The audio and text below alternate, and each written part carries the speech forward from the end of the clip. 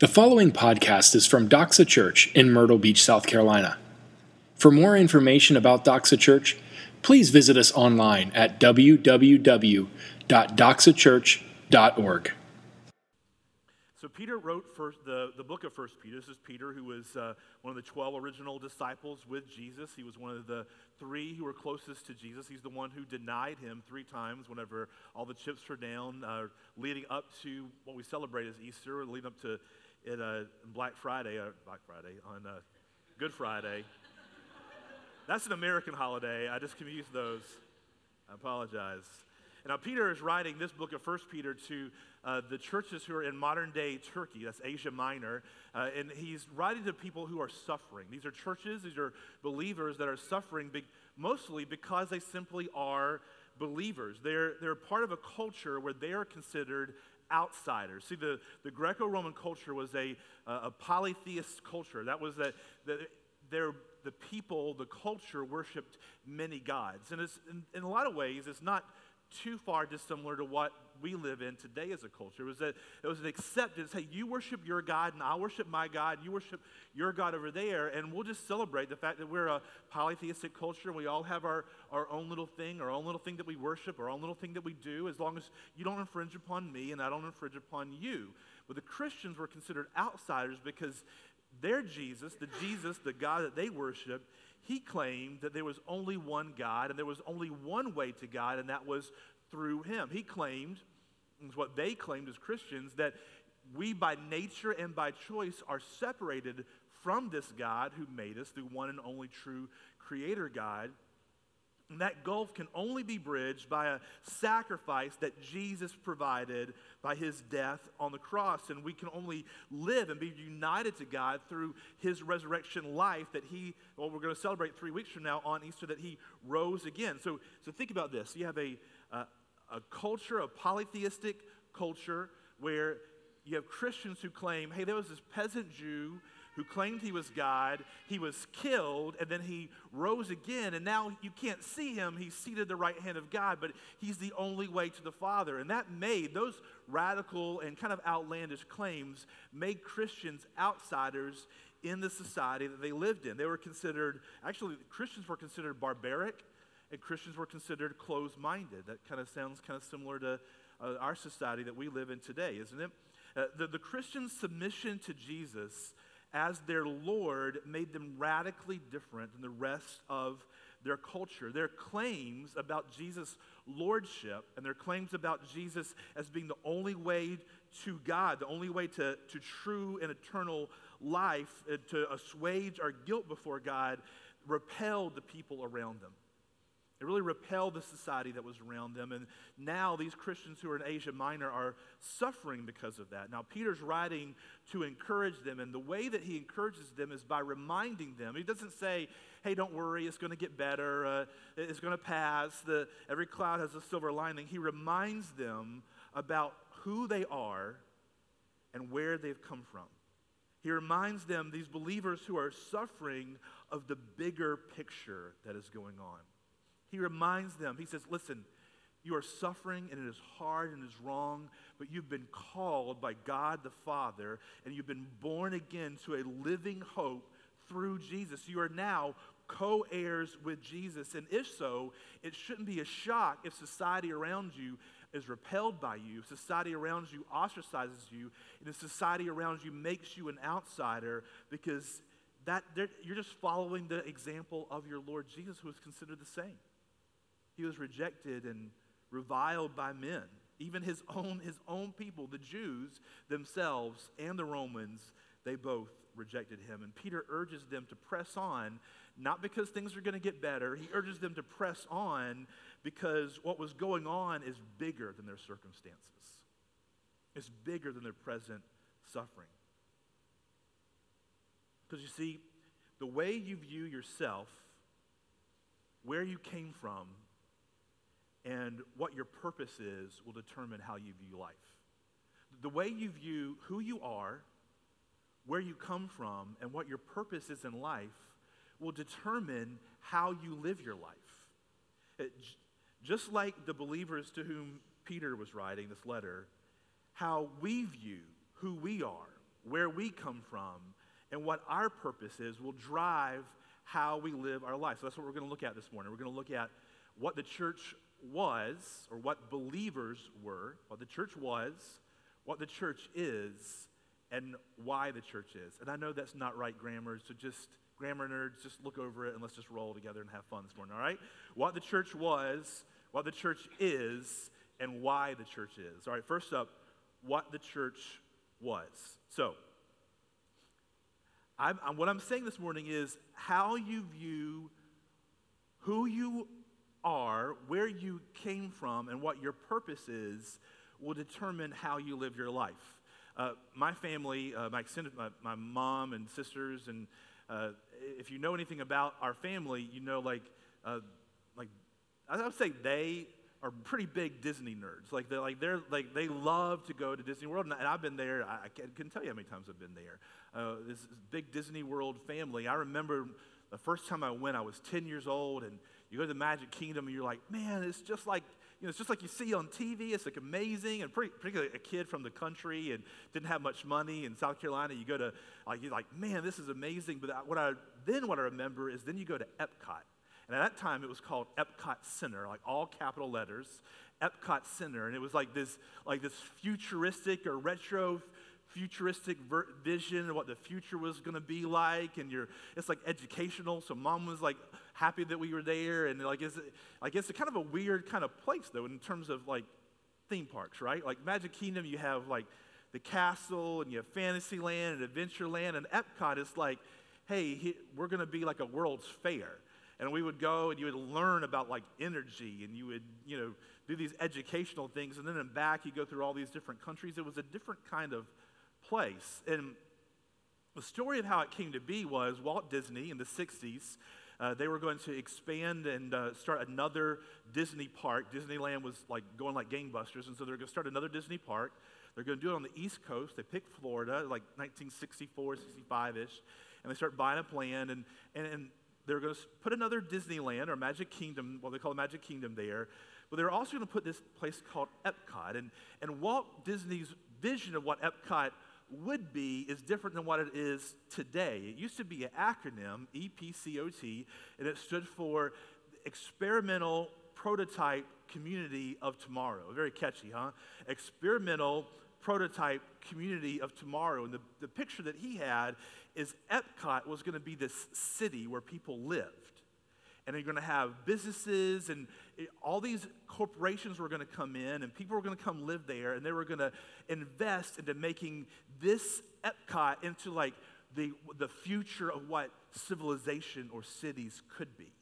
It was going to have futuristic transportation. That's where the monorail came from, and people were going to live there and work there. It's going to be pioneering like all kinds of technology. It was going to show you like this utopian picture of what society could be if we did everything that we could to have like this perfect live, work, technology place together.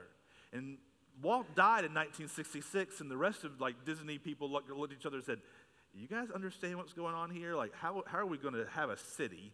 Because what Walt really wanted was he wanted the Magic Kingdom to finance to have this city. That was what he was really excited about in this project they called the Florida Project.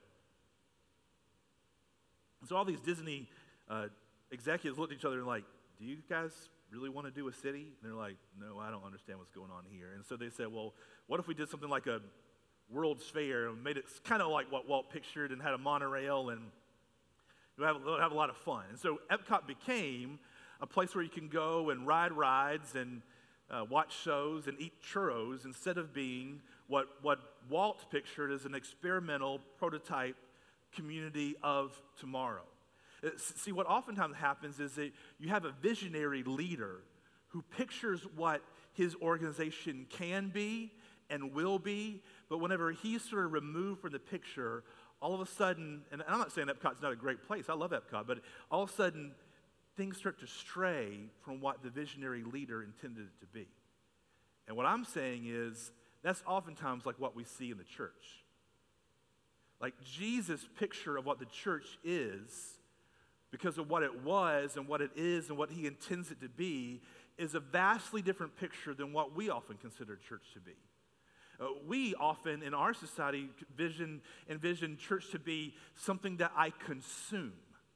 So I see all these other options if I'm interested in church, if I'm a Christian, or if I'm just considering the whole thing, or I want to bring my family somewhere on Sunday because I like to wake the kids up early and have everybody fight as we get them dressed and try to cram a breakfast down their throats on a day that's not a school day, and run into a place and suddenly smile like everything's good as I pack them off to a room and I come sit down and breathe a sigh of relief and hear somebody talk and somebody sing for an hour or so, and then we leave and go get some food. And so what you do is, like, whether you're Christian or not, and you're looking for that kind of place, you say, what's the place that most appeals to me when it comes to that? Now, do they offer, what are the benefits? What are the pluses that this place offers? Well, that's sort of like a Walmart church, and this is a Target church, and this is sort of like a Bloomingdale's church, and you kind of find, like, this kind of fits my scene or my budget. I feel okay driving my car up here and wearing my clothes in this place. This kind of fits what my children like and what I like. The speaker or the music mostly fits what I like, and I might put some money into the basket, or I might volunteer a certain amount that makes me feel like I've earned a role at this place where I consume this service or these goods that this church offers. And so you find what most fits what you're shopping for. That's kind of what, honestly, most of us tend to view church like. It's sort of something that we consume, a service that we consume. Some of us view church as sort of a self-help group. So it's sort of like the weekly place I go to hear something kind of uplifting and encouraging that'll help me be a better person, or help my kids be better kids. Maybe I can learn some parenting tips along the way, or some tips to be a more moral person, or a better moral person. Some of us view church as the social club that we belong to. Like we like the relationships. And so this is a group of people I like, and so we kind of shop around like I'm not this kind of club, it's not this, okay, these are my people. I can plug in here and be around people who I like and like me, and we kind of get the same things, we laugh at the same jokes, we all watch the same shows, and we vacation this kind of same way, and so we can all kind of get along there together. It's something I consume, or a self-help group I belong to, or a social club that I belong to. But the way that Jesus views the church is he views the church as a place or a people full of nobodies who have been made somebodies. Jesus views the church, and what the church actually is a group of nobodies who have been made into somebodies. Look at our text here. 1 Peter 2, verse 9. But you are a chosen race, a royal priesthood, a holy nation. We'll get that in a minute. A people for his own possession, that you may proclaim the excellencies of him who called you out of darkness into his marvelous light. Once, hear this, once you were not a people, but now you are God's people. Once you had not received mercy, but now you have received mercy. So it sort of goes back to this whole story. The truth is, all of humanity, for all our whole history, back to Adam and Eve, are people who are actually nobodies, who are secretly afraid they're nobodies, but don't want anybody around them to know that they're afraid they're nobodies, so they act like they're somebodies. Does that make sense? We are all, let's just get personal. Every single one of us are people who are deeply afraid that we're nobodies. And we desperately try to prove some way to ourselves and the people around us that we're actually somebodies. And that is an exercise in futility that never ends well. When God chose his people, the Jews, with Moses, and he brought them out of Egypt, and he had them in the wilderness, and he's getting ready to give them the 10 Commandments and make this covenant with them that they will be his people and he will be their God. Then he says this in Exodus 19. He said, you yourselves have seen what I did to the Egyptians and how I bore you on eagle's wings and brought you to myself. He's saying, look, I found you when you were slaves and nobodies in Egypt, the most powerful nation on the earth, and I bore you, I freed you, I sprung you out of Egypt on eagle's wings and brought you to myself. Now therefore, if you will indeed obey my voice and keep my covenant, you shall be my treasured possession among all peoples, for all the earth is mine, and you shall be to me a kingdom of priests. Hear that? And a holy nation. These are the words that you shall speak to the people of Israel. Another place in Deuteronomy, God told his people that he had called out of Egypt and separated and saved out of Egypt, and he was making it his people. He says, here's the reason that I saved you out of Egypt. I didn't save you and make you mine because you were a great people. I saved you simply because I loved you, and he says, set my love upon you and chose you. See, here's the way. The only way to become somebody in the eyes of the only person who really counts, that's God, is not to prove yourself, because you and I can never prove ourselves enough. It is for God to look at you and say, I will bring you to myself. I will set my love upon you, and I will choose you out of everyone else simply because I love you and simply because I chose you. The only way to actually become a somebody is to accept the fact that I am actually a nobody on my own, and yet God, through Christ, set his love upon me. You know how you can know he set his love upon you? Is that he sent his son to die on the cross and shed the precious blood of the Son of God to pay for your sins, to make you a co-heir with him. That's how you can know that you can actually be a somebody in the eyes of God and be brought to him on eagle's wings, all by his strength and by his power, and none of yours. There's this pretty crazy story about this prophet Hosea, who, man, the story is just absolutely amazing. God calls him to find this woman who was a prostitute and make her his wife. And then this prostitute actually continually runs away from Hosea to other lovers. And yet God says, I've called you to love this prostitute wife the way I love my people, who they continually run away from me, yet I continually draw them back. And at one point, it says in Hosea 1:6, it says, this woman conceived, bore a daughter, and the Lord said to Hosea, call her name, this is kind of a bad name for this daughter, call her name No Mercy, for I will have no more mercy on the house of Israel to forgive them at all. And then he had a son, and God said, call his name Not My People, for you are not my people, and I am not your God. So what he's saying is, hey, my people Israel, I called them to myself the way I did through Moses, and yet they continually ran away from me. But now Peter is saying to the people he's writing to in Asia Minor, you were not a people, but now God has come, and through Christ, he has made you a people. He's made you his people. He's made you from being a nobody to being a somebody in the eyes of the only person that counts. God views his church as a people who were once nobodies who have been made into somebodies. Do you remember when you were a nobody? Do you remember when you were made into a somebody if you were a believer? Do you remember that feeling of lostness and hopelessness? Do you remember that feeling when Christ called you to himself and made you into a somebody in his eyes? And all of a sudden you knew that you were loved with an extravagant, never-ending, never-failing love? That's the incredible, lavish love of God for a people who were once not a people. He also views his church as a people who are outsiders who have been made insiders. That's what he means when he calls us a royal priesthood and when he calls us a people for his own possession. The story of Jesus tells us that we were all nobodies and we were outsiders from God. Have you ever had that feeling, of being afraid that you're actually an outsider? That everybody around you, ever walked into a room?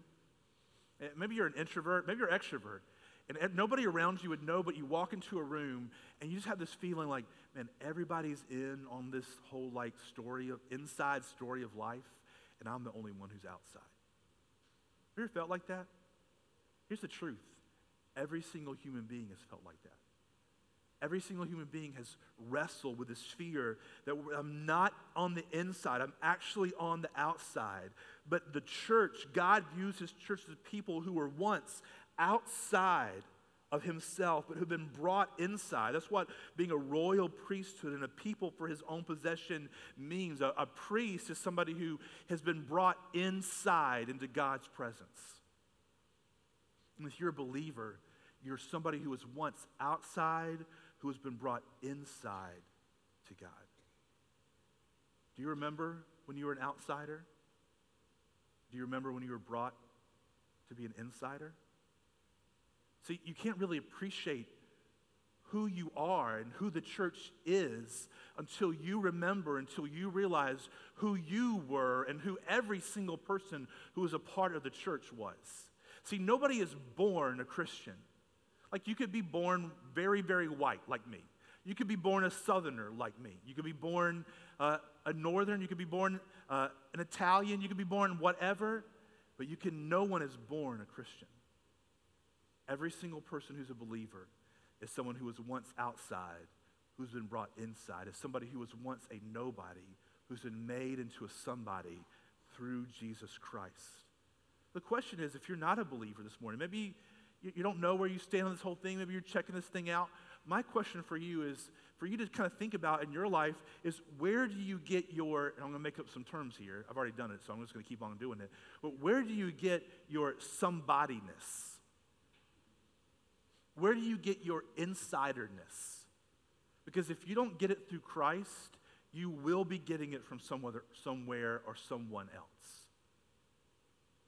And that someone or somewhere else not only will always fail you, but it is a prop. It is a poor stand between you and the only Creator God and the only Lord and the only Savior, Jesus Christ. And that is your only path. And I encourage you, give up the charade this morning, bow your knee to the only true Lord, and accept his sacrifice on your behalf to bring you from outside inside and to make you from being a nobody into a somebody. I pray you would hear God's call to you this morning. That's what the church was, but what is the church? Well, he tells us here, let's look at verse 9 again. But you are, he's talking to the church. He says that but because right before there, he's talking about how he's built us together as the church into this spiritual house, this picture of the temple, again, where the Holy Spirit dwells. He says, but to some people, the cornerstone, which is Jesus Christ, has become a stumbling block for them. And they stumble because they disobey the word as they were destined to do. Verse 9, but you, the church, are a chosen race, a royal priesthood, a holy nation, a people for his own possession. The first thing he tells us that the church is here is a chosen race. That's a picture of he's saying the church is a new family. When it says that he is a chosen race, it's this picture of a race tells you, your race tells you where you come from. It's your bloodline. It's the family of people that you belong to. But here, this is such a beautiful picture. It's the answer to every sectarian issue that we have, not only in America, but across the world. It's the answer to the difference between the color question. It's the answer to the gender question. It's the answer to the Republican-Democrat question. It's the answer to every single division that we have in our country and beyond, because he's saying that you are a chosen race. The church is a chosen race. He's literally calling us a new humanity called out from every single race and every single group. What that means? That means there are black and white, there are American, there are African, there are Republicans and Democrats, Southern and Northern. There are those who like mustard-based barbecue, and the rest of us good people who like a vinegar-based barbecue.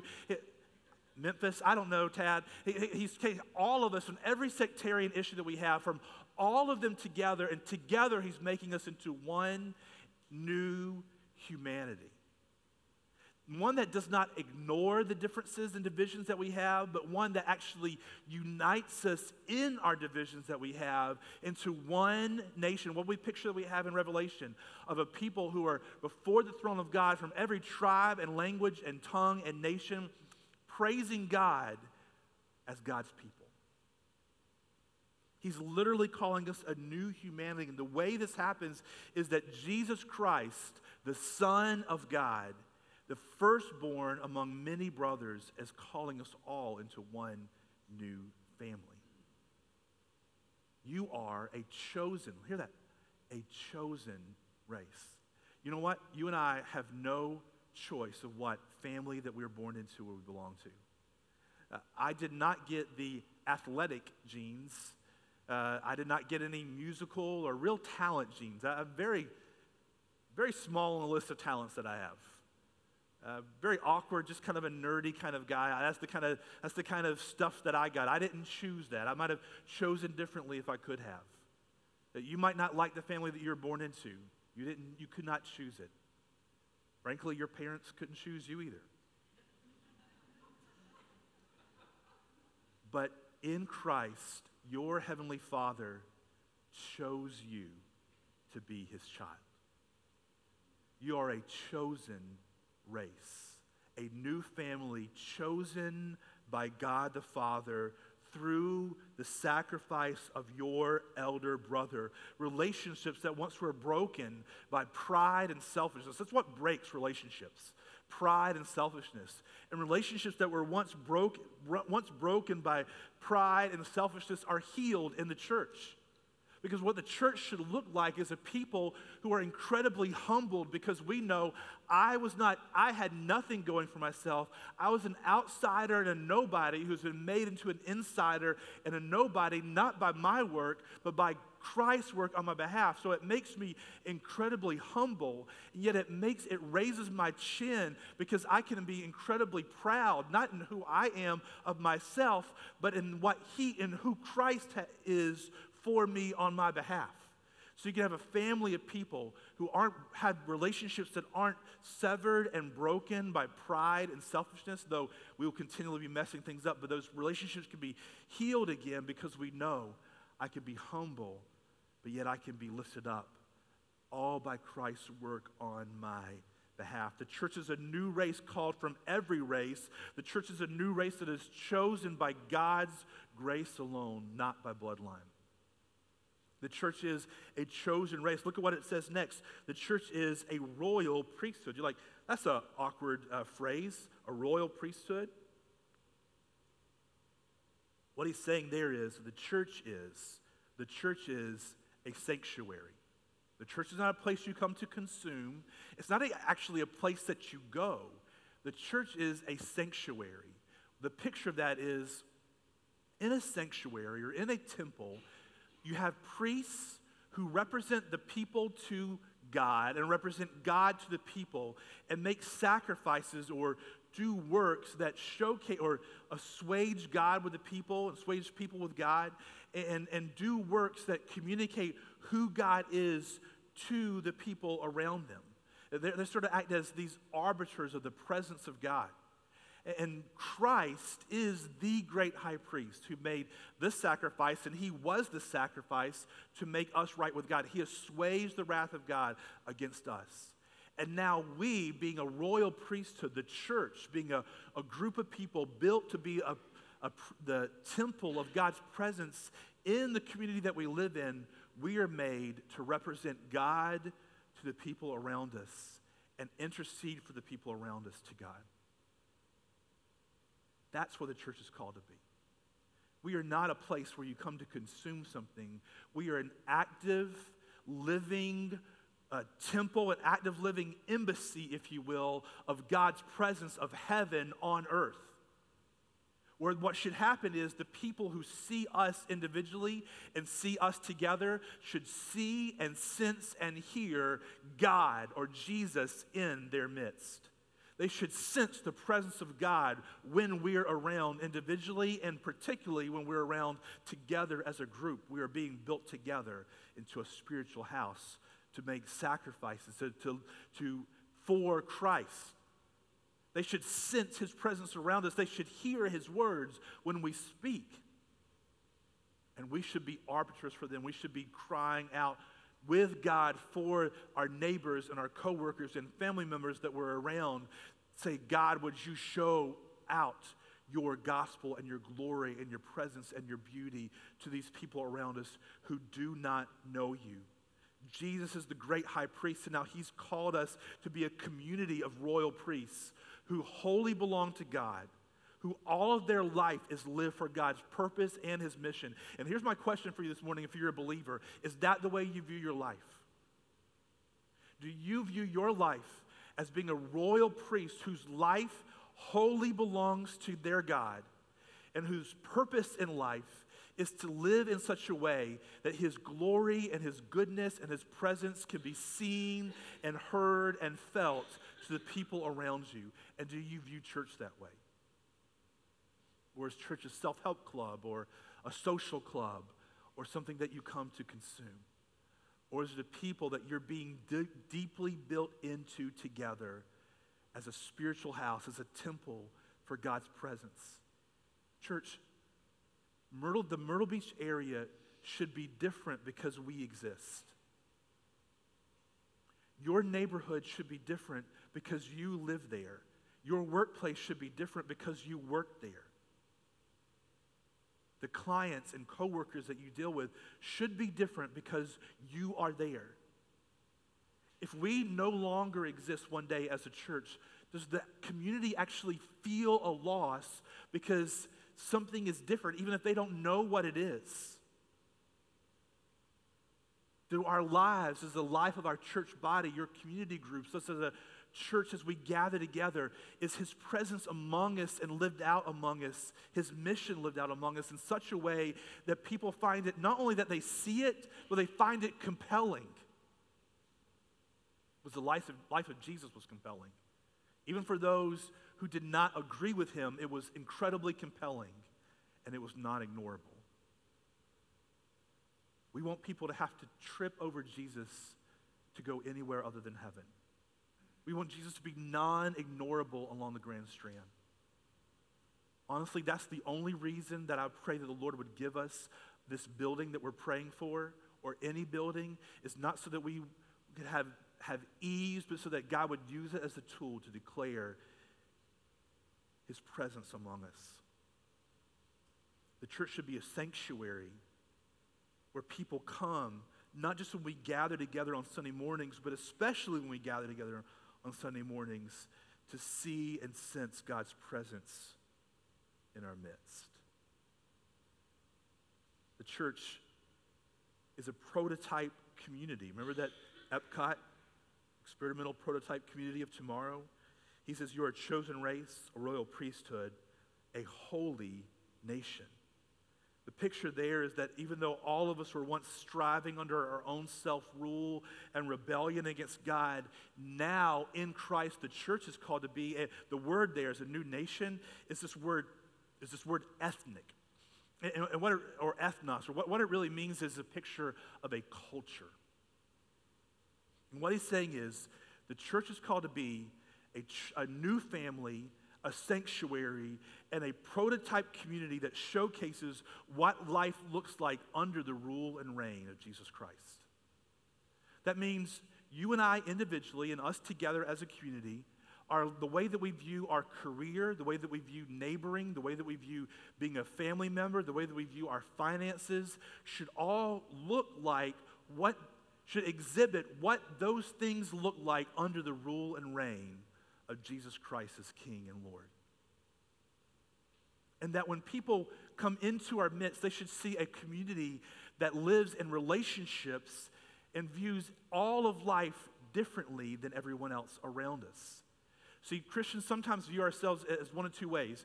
We either are so afraid of being too different from the culture around us that there's no difference between us and everybody else. Or we feel like afraid of the culture around us and we want to hide in some bunker away and just wait for Jesus to return. But the picture that God has for his church is to be a holy nation, a royal priesthood. It is this picture of us living in the middle of the darkness that surrounds us, like a city that's on a hill. or a different kind of life, a prototype of what it looks like when Jesus lives on earth. When Jesus is a banker or a teacher or a nurse, when Jesus is a mom or a dad or a brother or a sister or a neighbor. There should be a picture of the Jesus community that is strikingly counterculture. Not necessarily always anti-culture, but definitely not just blending in with culture, but runs counter to the way our culture runs. That's a picture in 2 Corinthians 5:17 through 20 when he talks about us being a new creation, and it describes us as ambassadors of Christ. Our lives, our church, should look like a life that is a new creation and as a people who are ambassadors of Christ. We need to remember what the church was, what the church is, and lastly, why the church is. And we've been seeing this is what we've been looking at all along. Look at the last half of verse 9. That, so you're a chosen race, a royal priesthood, a holy nation, a people for God's own possession, that, here's why, you may proclaim the excellencies of him who called you out of darkness into his marvelous light. The point is that the life of the church should look like the excellencies of God on display. Think about that. That's weightier and bigger than finding a group of people that I like or a place I can find help, self-help, or the best service that I could find that matched me. It is a people, a city on a hill in the middle of darkness, whose the way that we live our lives proclaim or exhibit the excellencies of God through Christ. That's a compelling picture. That's a picture that's greater and wider than ourselves. That's a picture that's greater and wider than finding a group of people that I happen to like. Because sometimes excellencies are shown by being a part of a group of people that I don't naturally have an affinity with. But yet, through Christ, we exhibit a deep interconnectedness in life that transcends any natural explanation.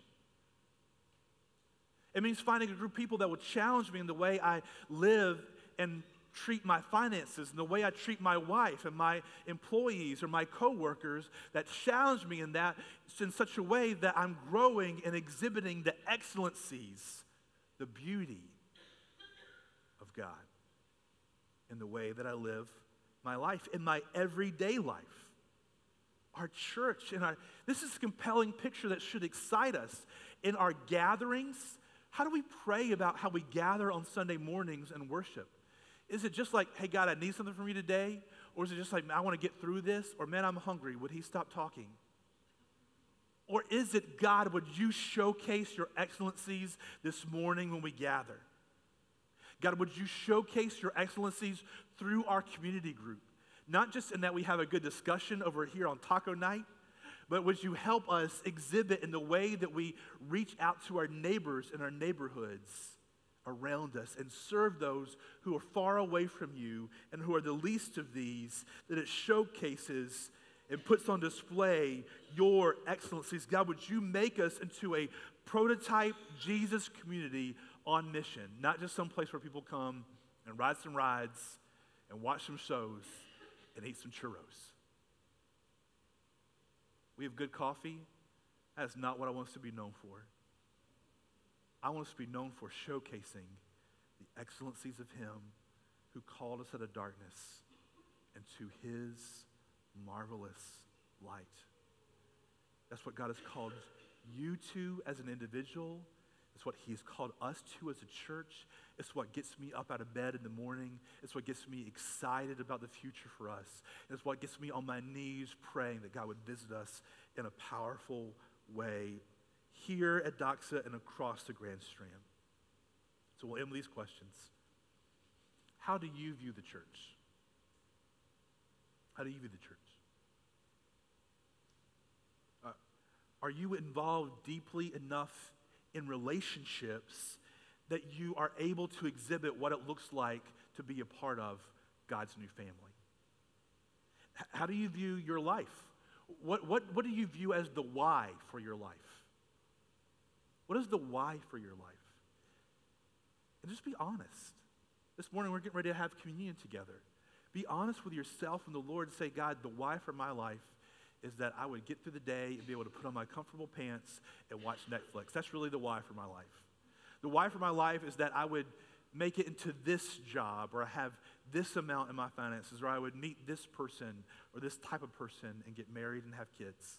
Look, all those things are great things, but those are poor whys for life.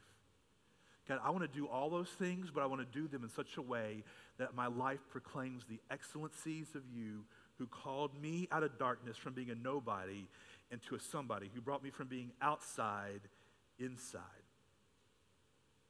Do you live life like you're a priest for those who are around you? You're not the one who made the sacrifice. That's once done by Christ. But are you living in such a way that you're desperately praying, God, would you showcase you to the people around me who don't know you? And you're bringing them to him saying, God, would you save them and draw them and make them part of your family? Are we as a church, and are we as families, are we as individuals exhibiting a different way of viewing family, neighboring, career, education, and finance? Or are we living for some other purpose? Here's the cool news. Jesus is the firstborn son among many brothers and sisters. He is the one who created this new family. Jesus is the Son, the great high priest who once for all made sacrifice and lives to make intercession for us. Jesus himself is the second Adam, the one who came and showcased what humanity should look like and could look like. And we can fulfill the callings as a church to showcase the excellencies of him who called us out of darkness in his marvelous light only by the power of Jesus Christ and only for his glory, not ours. And that gives us great hope, because I'll be honest with you, I'm pretty terrible at all these things. But in Christ, I can come to him and repent and live a life of repentance and pray to God that would you showcase your excellencies through me as I live a life as a part of your new family, a part of your royal priesthood, and a part of your new nation, your new culture. I'm going to pray for us, and the band's going to come up. We're going to prepare for communion. There are going to be 2 stations, one on each side here.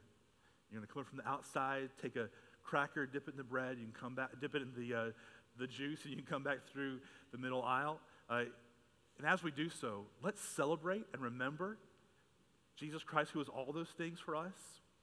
And maybe you need to do some business with God. Maybe you need to repent to him this morning about the way that you view your life. You'll find much grace there, and you'll find power to live differently. And if you're not a believer, find somebody who invited you, or come up to me, or we'll have some people in the prayer area in a few minutes. Go to them and ask them, hey, I want to become a Christian. I'm not sure that I am. Would you help me this morning? We'd be glad to talk with you, pray with you. God does amazing things. Thank you for listening to this podcast from Doxa Church. We are so glad that you took the time to join us today. At Doxa, we exist to make disciples who joyfully worship Jesus with their whole lives. We invite you to join us. Doxa Church meets at 10 a.m. every Sunday at River Oaks Elementary School. For more information about Doxa Church, please visit us online at www.doxachurch.org.